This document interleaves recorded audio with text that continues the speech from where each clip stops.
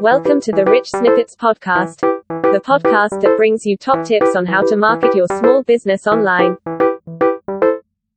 That's right. Welcome to the show. This week we'll be covering the 8 social media myths you should leave behind.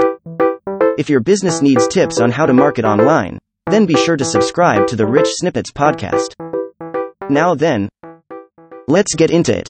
There's no question that social media marketing is, and will continue to be, important for local businesses.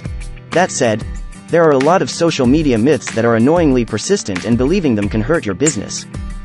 So, let's bust some myths. Here are 8 of the most widely believed myths that you need to stop believing if you want to grow your business with social media. Number 1. You need a presence on every social media site. The notion that you need a presence on every social media site is one of the most harmful myths for business owners. It takes time, effort, and money to maintain an active presence on any social media site, and nobody has time for all of them. What you need is an active and meaningful presence on the sites that offer you the best opportunity to connect with your target audience and engage your customers. Nothing else matters. Most local businesses should be on Facebook. B2B companies should have a presence on LinkedIn. If you're selling an aspirational product or service, then it makes sense to be on Instagram or Pinterest. Does this mean you should never try something new? Of course not. Set up a profile and give it a try. But if the site you choose isn't giving you the results you want, cut it loose. Number 2.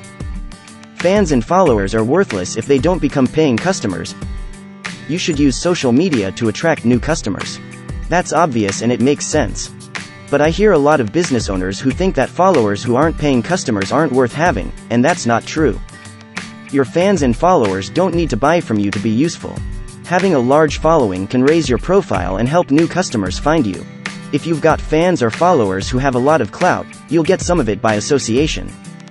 Most importantly, a follower who doesn't buy your products could still refer their friends and followers to your business. You should run ads designed to attract paying customers, but don't ignore the benefits of followers who aren't your customers. They're still helpful. Number 3. It's useful to have your friends and family like your posts. It's a common misconception among business owners that asking friends and family to like your posts will help you get more engagement. The bad news? Social media algorithms are more sophisticated than that, and you need a wide range of people to engage with your posts. Does this mean you should tell the people who care about you not to like your posts? Of course not. What it means is that you should always be asking your fans and followers to engage with your posts, and giving them a reason to do so. Ask a question, encourage them to share your posts, and most of all, share content that's useful and entertaining so they'll want to engage with you. Number 4. You shouldn't schedule posts on the weekend. It's a common practice for businesses not to share new social media content on the weekend. While it's true that some of your followers might not spend as much time on social media on the weekends as they do during the week, you shouldn't assume that weekend content is unnecessary. Instead, try scheduling a few weekend posts to see how they do. You can use Facebook Insights or whatever analytics tool you prefer to determine which days and times are the best for posting. Number 5. You must respond to social media comments immediately. There's no doubt that it's important to respond when a social media follower asks a question or leaves a comment. But responding in a timely manner doesn't mean you must drop everything to respond immediately. With one exception. If you have incorporated your customer support with social media, then you should be sure that you can respond as quickly as possible. A lot of local businesses have added chatbots to Facebook Messenger to minimize wait times for their customers. However, a comment that doesn't require customer support involvement can wait a little while for a response. As a rule, try to respond within 24 hours. Number 6. Social media posts must always be businesslike. Social media is social first and media second, but a lot of business owners forget that. Their social media posts are as dry as dust and don't get any engagement. And they wonder why.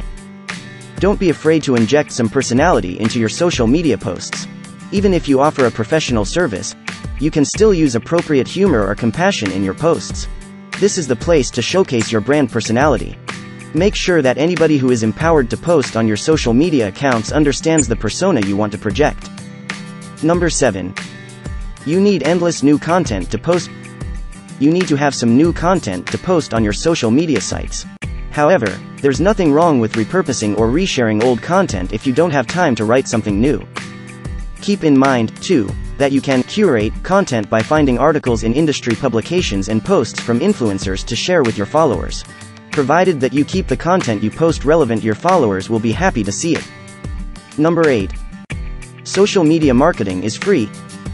This final myth is one that I hear often. While it is free to set up a social media account for your business, you are unlikely to get the results you want without spending some money.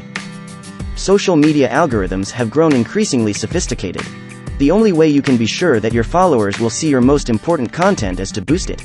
Social media marketing can help you get your content in front of potential customers. The good news is that you don't need to spend much to get the results you want. The 8 myths I have listed here are all past their prime. Let go of them and you'll see your social media marketing results improve and your business grow. You have been listening to the Rich Snippets podcast. We hope you enjoyed the show. Don't forget to subscribe to the podcast for more small business marketing tips. Until next time, start taking action and growing your business.